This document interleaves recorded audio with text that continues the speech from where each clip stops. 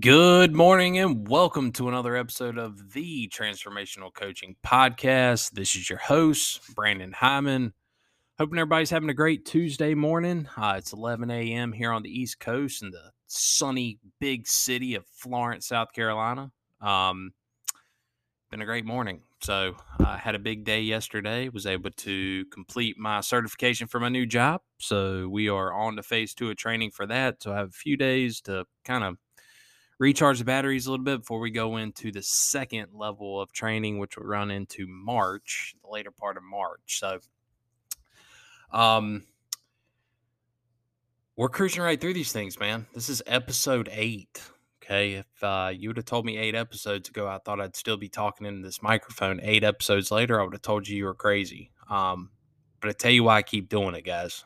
It's the former players, it's former parents, current parents, coaches, people from all over that I don't even know. Got a message on Twitter last night from a fella named Mr. Ken, who's been listening. And when you get stuff like that, it means a lot. It lets you know that, kind of the calling that you have to continue doing things like that, like this, it's worth it. So I'm going to get a little personal today. And a couple podcasts in the past, I've talked about, there's really 2 key stories that sum up why I'm where I'm at. And today we're going to talk about that. Not crazy in depth, but as part of this whole journey and this information, the content that's been being put out there and stuff, I'd get a lot of questions like, man, what's your background? Like, how'd you get here?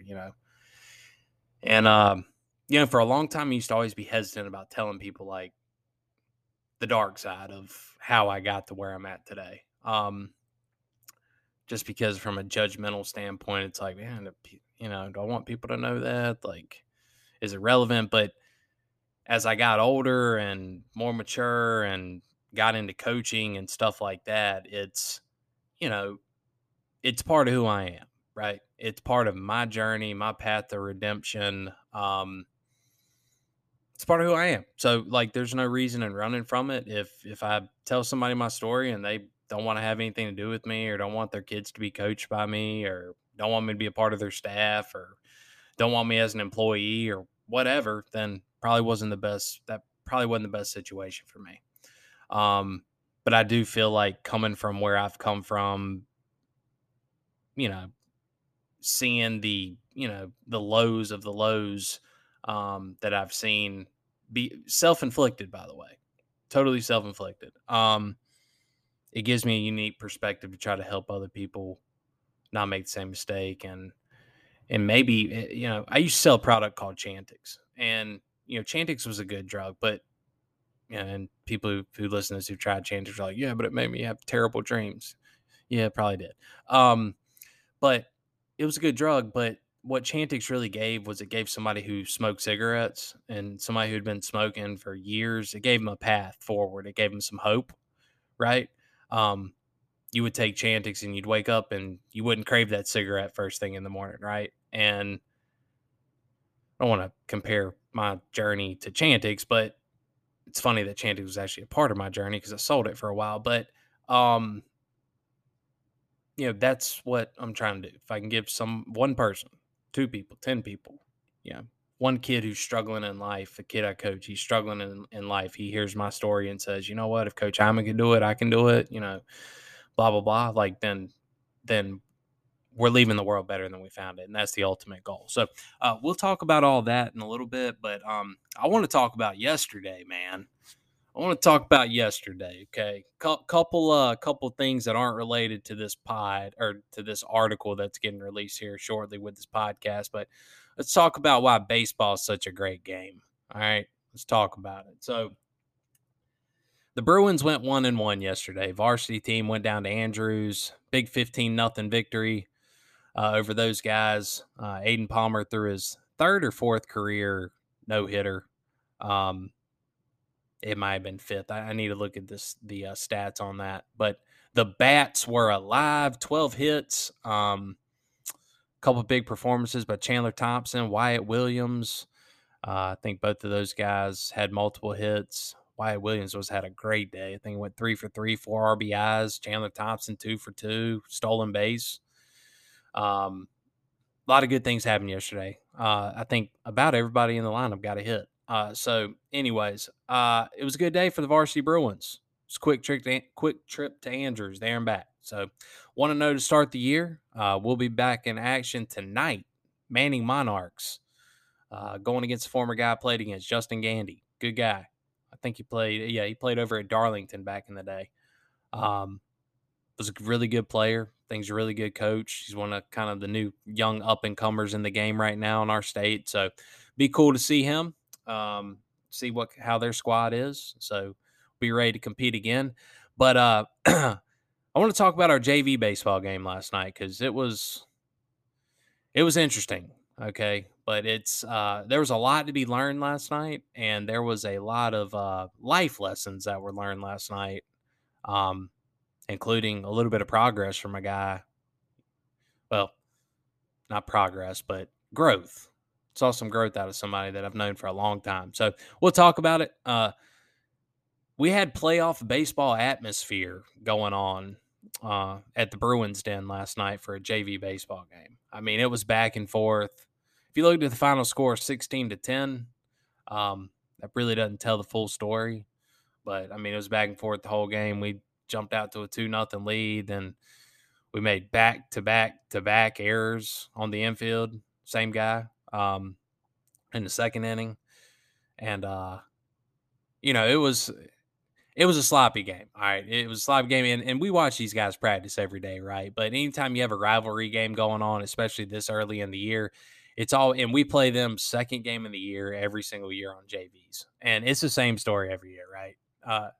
Anybody who knows anything about West and South Lawrence, doesn't matter what the sport is, it's tremendous rivalry.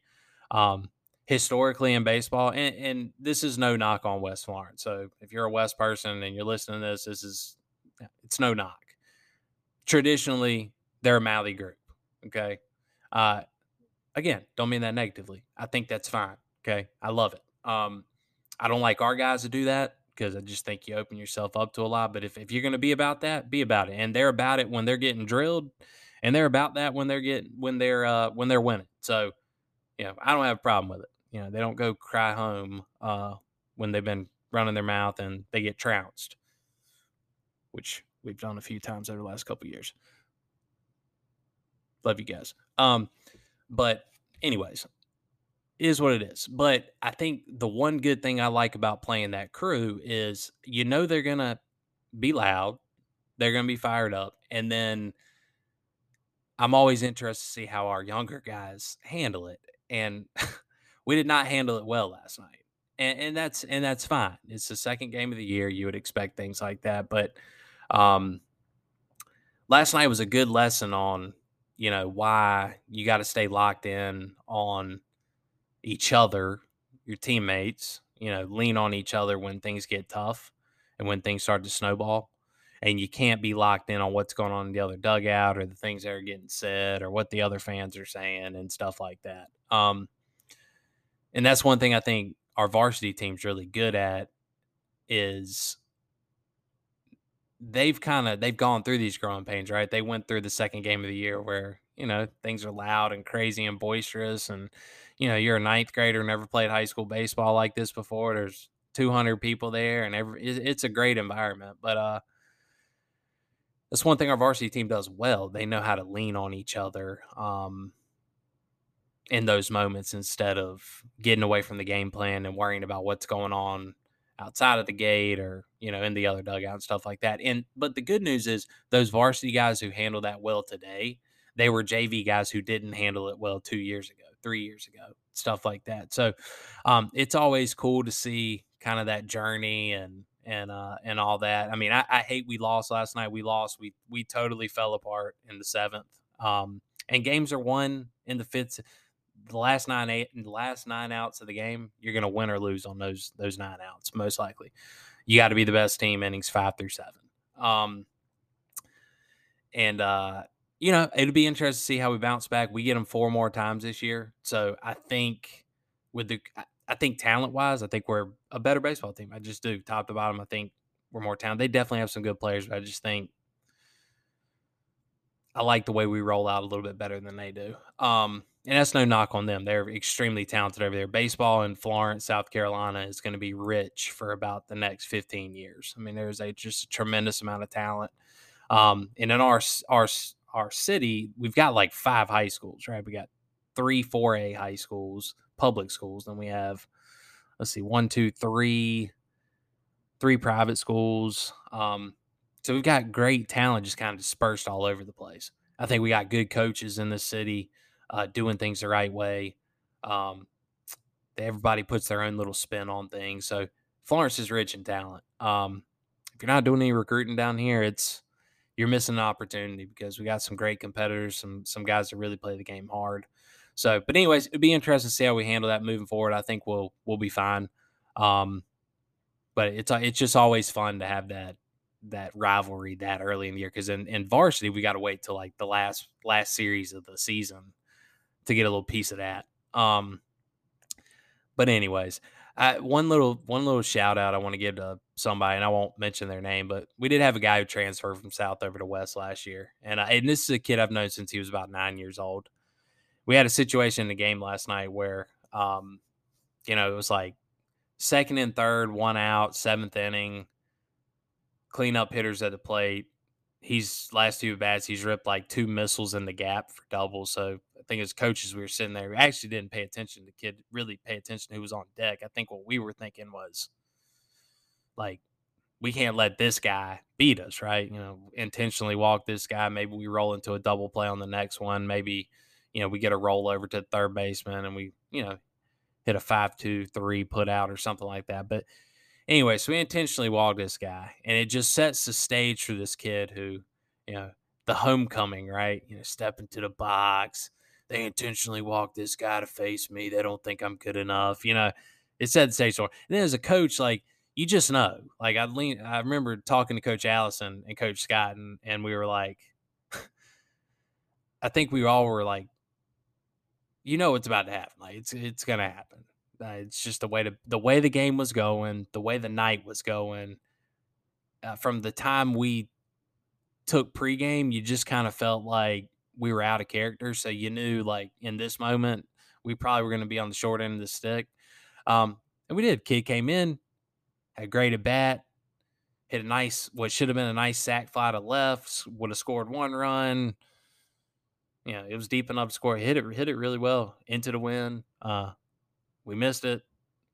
Still don't know how we missed that, but it happens. It's baseball. Can't field 1,000%. Stuff like that happens. But yeah, so I just remember after the competitiveness and everything else wore off last night, I remember thinking, good for that kid, man. Because I remember there was a time where that kid could, he's a young kid and going through a lot. And,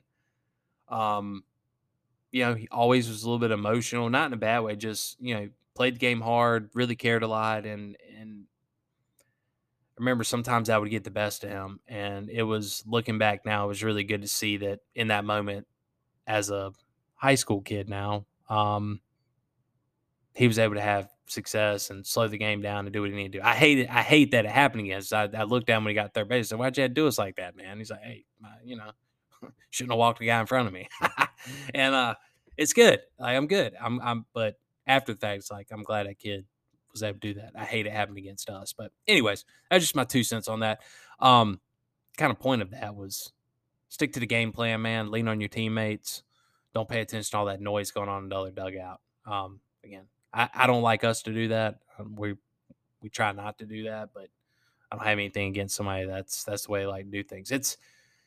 I mean, hey, look, sometimes when you're not as talented as the other team, you got to do other things to keep yourself in the game, and that's in any sport. So it's actually good gamemanship. But anyways, nothing against those guys. Those guys are well coached. I think the world of their head coach and their assistants.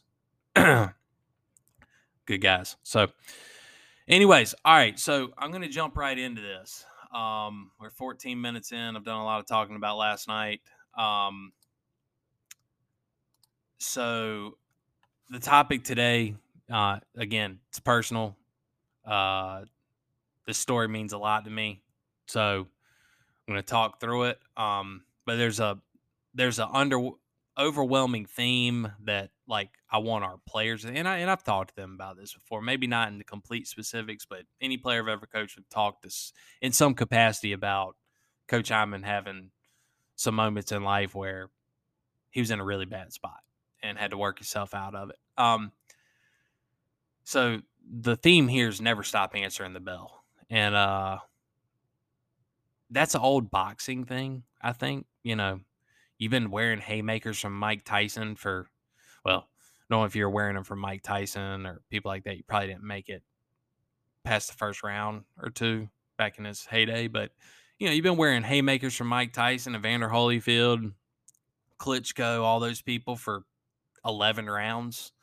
You're losing on the scorecard big.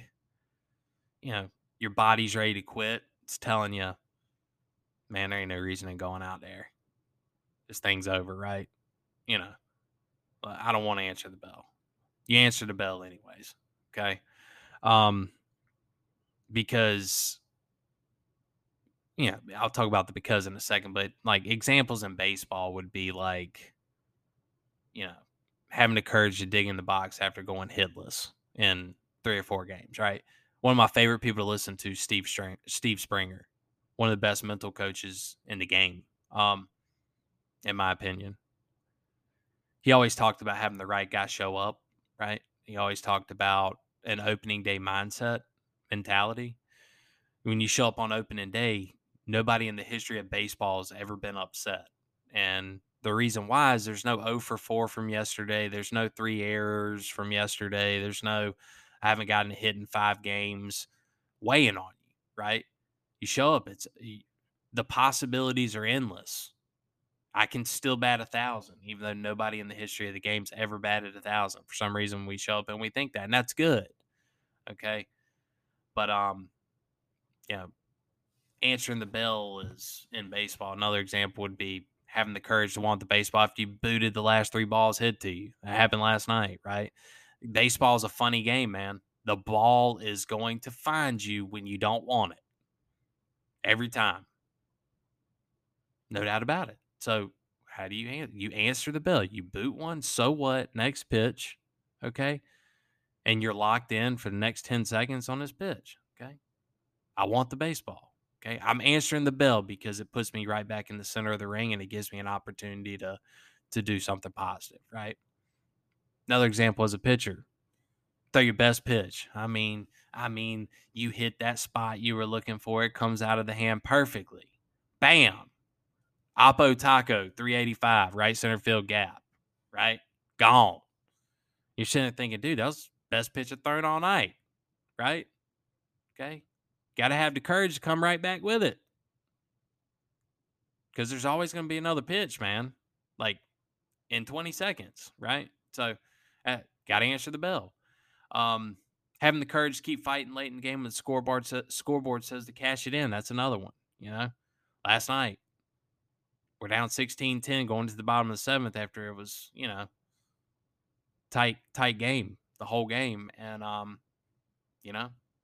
I could tell by the at-bats we had, we didn't answer the bell in the 7th. We had mentally they broke us. They broke us. And that's okay. They're young, okay? If you're going to get broken, this is the time to do it on JV baseball level, right?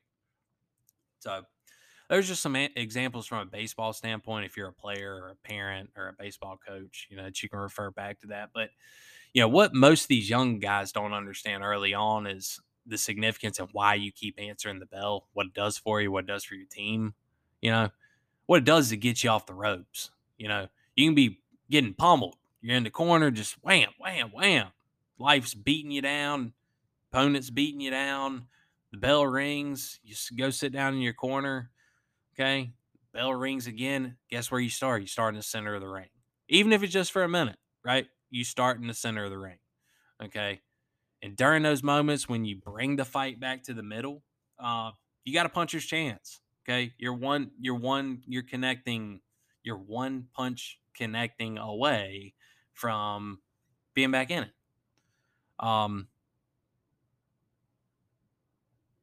And when you answer the bell, a lot of times, because it puts you back in the middle of the ring, it takes you out of defense mode, right? It puts you into attack mode. And in that process, you can totally flip the course of a game, um, to where you've been getting worn down worn down all game. Okay. This guy's been eating our lunch the first 4 innings. Okay. We're down 3-0. Okay. We're still in the game, but our morale's down because, we're 12 batters deep and we've caved 9 times, right? But, you know, we're a couple walks, pass ball, and a base hit away from being right back in it, right? So that's what we talk about puncher's chance, getting into offensive mode, getting into attack mode. And look, sometimes it doesn't end up that way though, right? Like sometimes you you answer the bell and you're right back on the mat. It's just that simple. Um, but the big thing is there's lessons to be learned every time, right? And especially through the game of baseball, right? Or football or whatever. Like the earlier we learn the lessons, the better, and those lessons are going to help you later in life. I know for me, on my journey to where I'm at today, there's a million lessons I learned playing high school baseball that have helped me be the adult that I am, including answering the bell, right? Um, now, my junior year, I was 0 for 18. I couldn't buy a hit at one point in the year, literally 0 for 18. Went 0 for 18 my junior year during the stretch and still managed to finish my career as being, an above 300 hitter with an above 500 on base percentage, right? And I remember specifically during that time period, like, I mean, it was hard. It was hard. Like, start off your 3-hole hitter, then you drop down to 5, then you go down to 7, then you go down to 9, and Coach Gray's like, "Hey, man, you know what's happening next." And I still remember when I came out of my slump. It was against West Florence my junior year. One of my really good friends was on the mound. Guy I grew up with, Charlie Abbott. Um, Literally, first pitch he threw to me in the second inning, hit it about 385 to dead center, home run, broke out of the slump right there. Had a great game. Um, but I remember if it weren't for Kathy Griffin, okay, who was Davis Griffin's mom, I would have never had the courage to keep on getting up there and fighting, because I remember her and Mr. Allen and her parent. It was either his parents or her parents. They would sit right there next to the gate. And she would literally sit there and pray for me and on deck her because she knew I was going through it.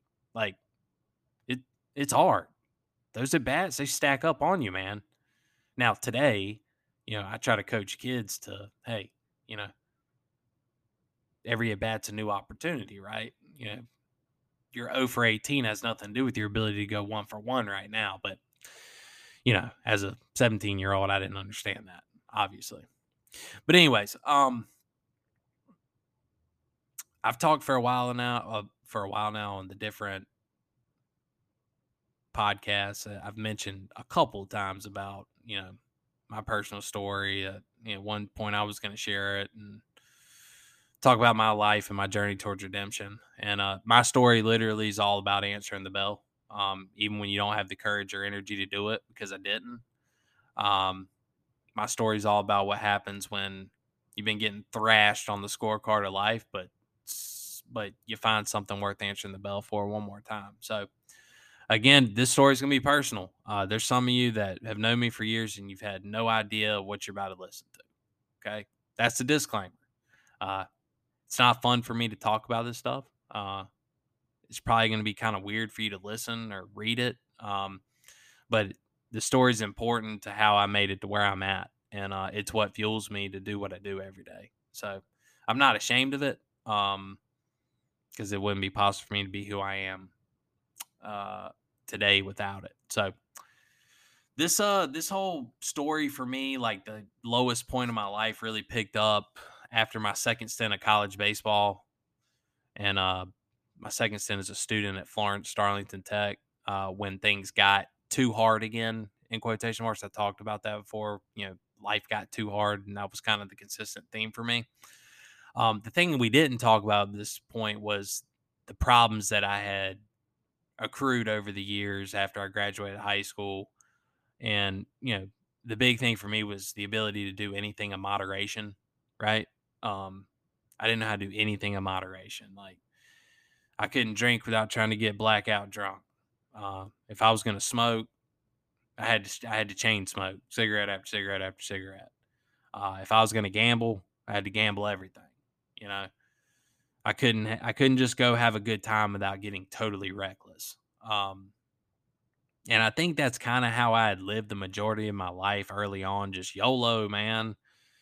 Um, Felt like I was invincible, just which is normal for high school kids, especially young people. So, but self control, right?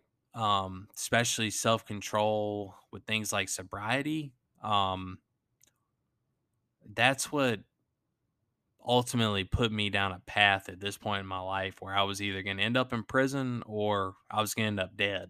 One of the two. There wasn't going to be an in between. Like that's just the path I was heading down. Um, so I take you back when I was dealing with that hamstring injury, leading into my freshman year of college. That's when I started feeding myself an unhealthy amount of alcohol, marijuana, things like that. Those, you know, drinking and smoking had really become that was my Molotov cocktail for dealing with the injury. You know, I remember I'd go out to the field, watch baseball games from the dugout for the majority of the season while I was recovering. Enjoy about a whole can of dip every night. And then I would leave that game and I'd go party till I passed out, sleep until about 3 o'clock and do it all over again. Yeah. I was going hard, man, like hard, hard. And I distinctly remember that like now when I look back to like what my mind was telling me was normal back then. Like, um, I felt like it was normal to just do the way I was doing. But when I look back at the people I was hanging out with, like, I remember it was hard to go hard like I wanted to go every night because not everybody else wanted to do that, right?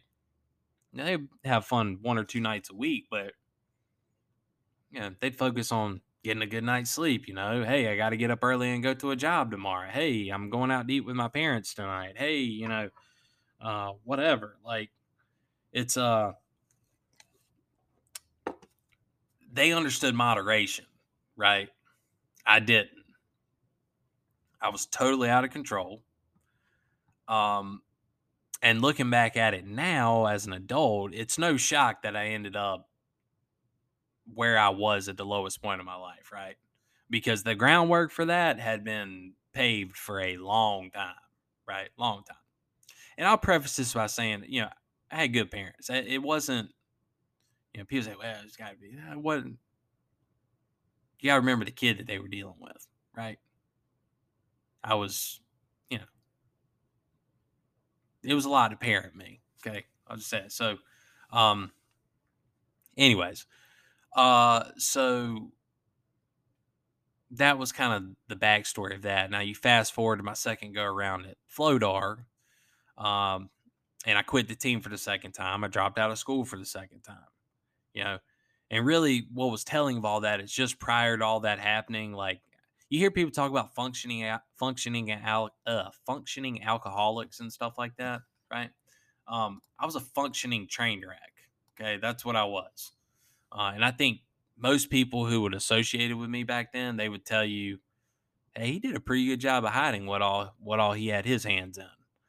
Um, but the truth was, I was losing a battle with addiction uh, that at the time I didn't know I was losing because I still had a false sense of hope that, hey, maybe this baseball thing's going to work out and it'll pull me out of the mess that I still really didn't even recognize that I was in, right? But when you pulled the structure of school and the structure of baseball from the equation, um, it I lost control, right? Because those things with that structure, I still had to hold it together long enough to keep myself on the team or keep myself in school. Um, but after I lost that, that's when the worst version of me finally showed up. So sometime later that so messed that all up. So sometime later that year, I don't want to talk about specifics, just specific time frames, just because, anyways. Yeah, my battle with addiction really came to its worst point, right? I was tired, honestly was ready to quit on life. I was out of people in my corner. Uh, Everybody who used to care no longer cared because, let's face it, I was screwing everything up, right? Um, stealing from people, conning my way into situations to get things I needed to fuel addiction. I mean, it was a really bad process. And the only person that was in my corner, I didn't want them in my corner, because I was trying desperately to get away from them, because they represented everything that I never thought I would end up like, right? Um, but I didn't have the courage to just wake up and walk away because, I was like, well, I'm gonna be left with nothing, right? Um, when I think about life, sorry, not life. When I think about what hell probably looks like and feels like, I was living it. I was living it back then, right? Um, and it's my worst enemy. I wouldn't want him to have to live through that. That's a fact. Um,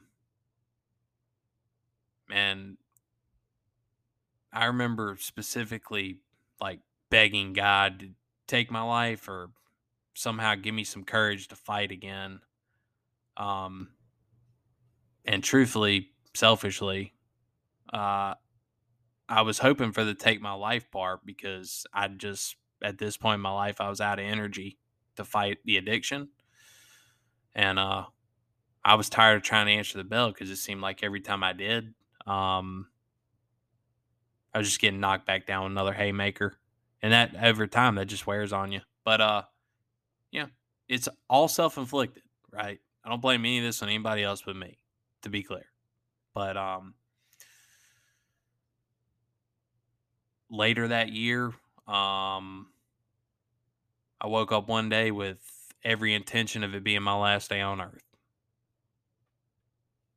And I remember sitting on the corner of my bed at my mom's house, and kind of the setup in that room was like corner of my bed. There was a big dresser there with a big window, uh, and had these really cool blinds that you could pull shut, and like no light would get in, and it was a really dark room. It was a navy blue room.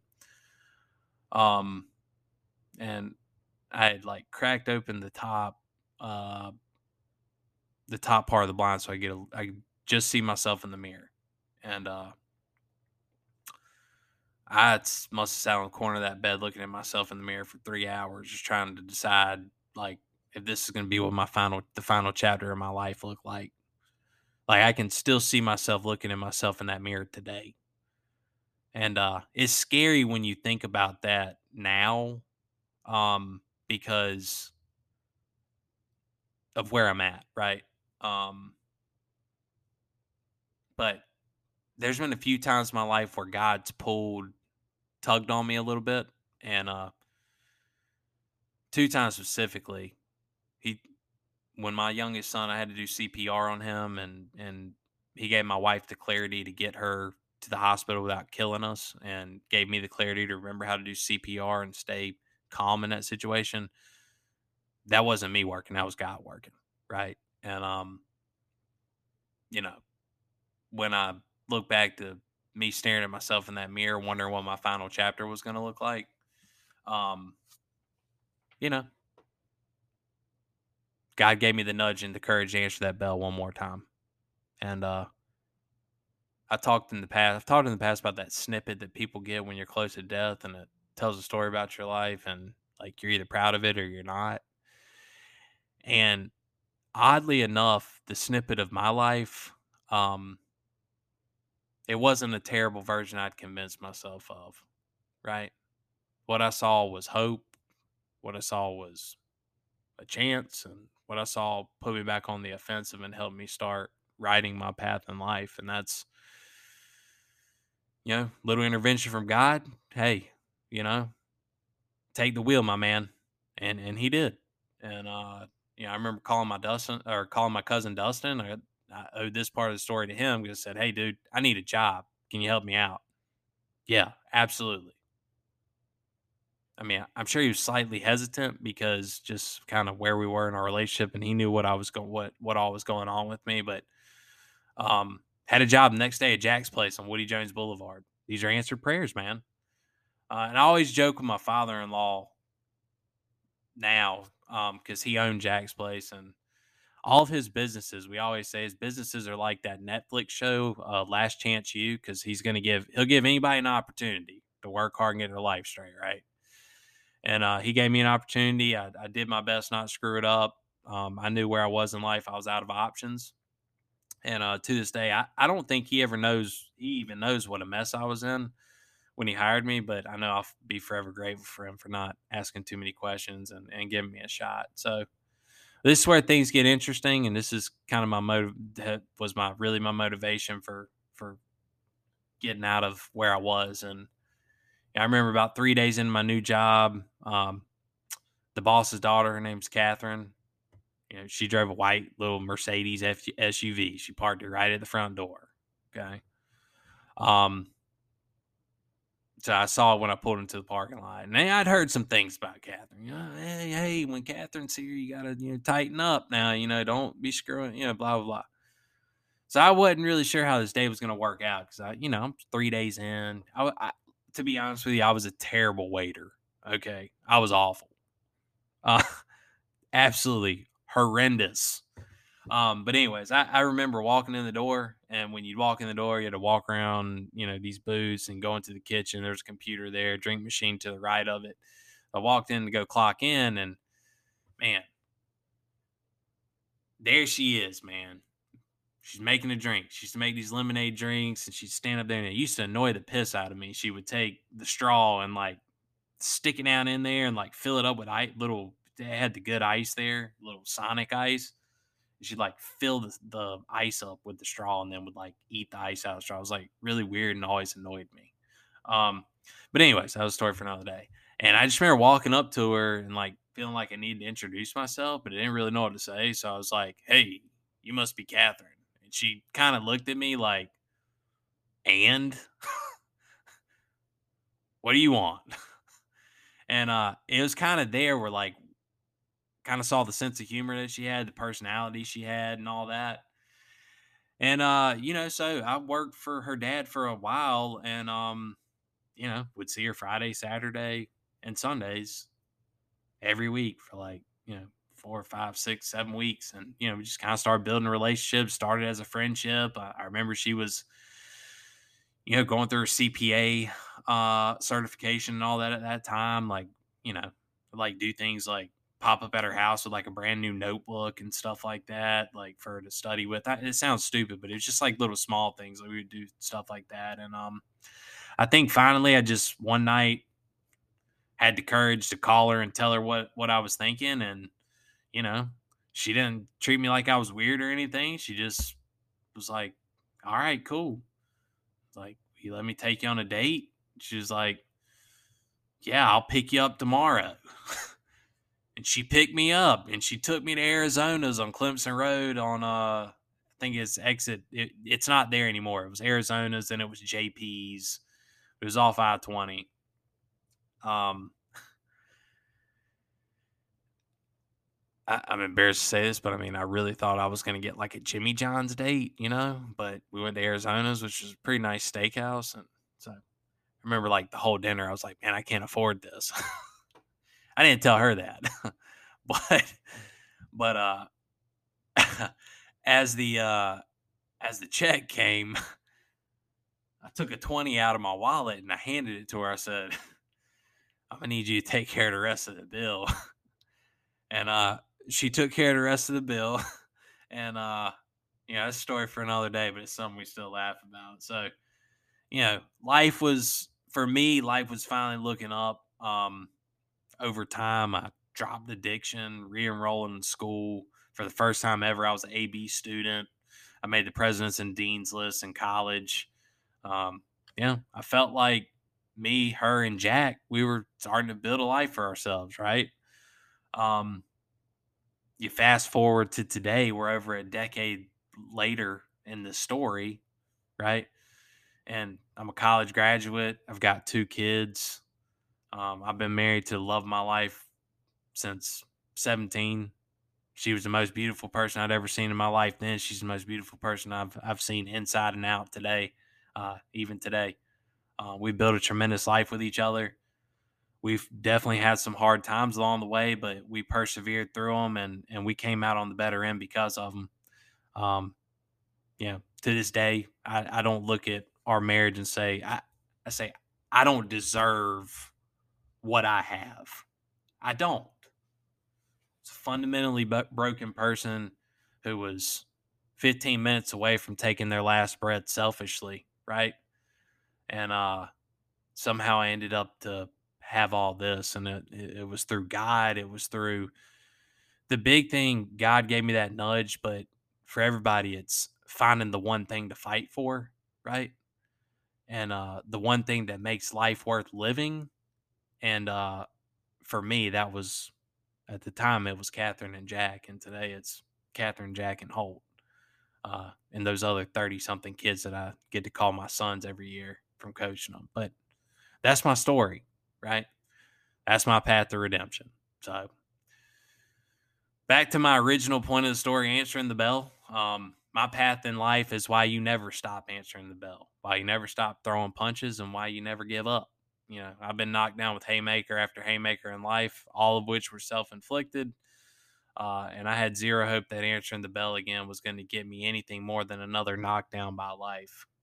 But then one day I found the courage to answer the bell when I didn't want to, and my life changed forever in a positive way and set me forward on a path that I was supposed to be on. So, one day you may find yourself in the same spot. Lucky for you, the cost of tuition is low right now. Um, you know, we're we're talking about having the courage to answer the bell in a high school baseball game where the worst thing that's going to happen to you is you lose the game, right? Later in life, though, you might have to make the choice of answering the bell or to not answer the bell. And the decision you make is going to have much larger implications, right? It might save your life. It might put you down the right path. It might do the same for your spouse, your kids, or a friend, right? The implications later are always going to be much more significant. That's why we try to teach you all the lessons we can now.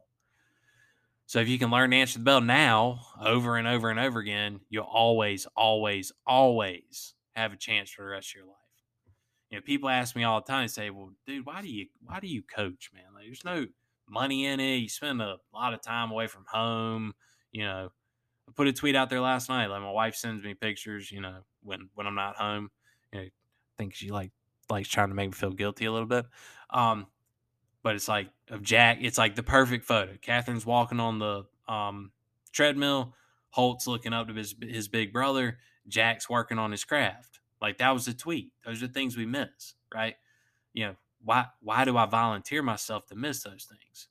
But the reason I do it is because our job as people is to leave the world better than we found it. And my avenue for doing that is through this game and through the young men and coaches I get the privilege to coach and be around every day, right? Our job is to inspire people, build people by teaching them lessons from the moments we never thought we'd recover from. So maybe, just maybe, our voice can be the voice that leads them down the path to the life they never thought was possible, right? That's what it's all about. And that's where I'm at today. I'm living proof that by answering the bell over and over and over again, you can live a life that you never thought was possible. That's it. That's how I got to where I'm at. So that's my story. About 45 minutes deep. So I'm going to shut it down. But thank you to everybody. I got to tell you, the motivation I've gotten from all the messages, the likes, follows, subscribes, all the stuff that I've gotten from everybody who's been a part of this journey for me has been incredible, and I can't thank you all enough for it. I was talking with somebody yesterday, Shannon Hardy. Okay, I've talked about him a little bit. You know, I've always thought the world of Shannon Hardy, and like, and his boys, specifically Jake, because Jake represents everything great about just being. Nothing against Will. Will always worked hard, but Jake had to work harder. But you know, I can't say Jake without talking about a couple other kids too. Jr. 100%. I haven't talked about Jr. enough in these podcasts, but Jake and Jr. Those two specifically, um, they represent everything great about like guys who are blue collar and go to work and all that. I'm proud of everybody too. I'm about to go down a rabbit hole here. All right, I got to stop. But back to Shannon Hardy thing. Yeah, meant the world. He called. He said, "Hey, where's the next episode at, man? I'm driving to Greensboro. I've listened to every single episode. I'm caught up now. I need another episode to listen to." It makes you think, dang, man, like people are actually listening to this thing, and just as a good feeling. So, anyways, that's all I got. Thank you for the support. Thank you for listening to this. You know, this is my journey. It's who I am. So if it offended you, I'm not sorry. I'm still qualified to coach your kid. I'm still the same guy.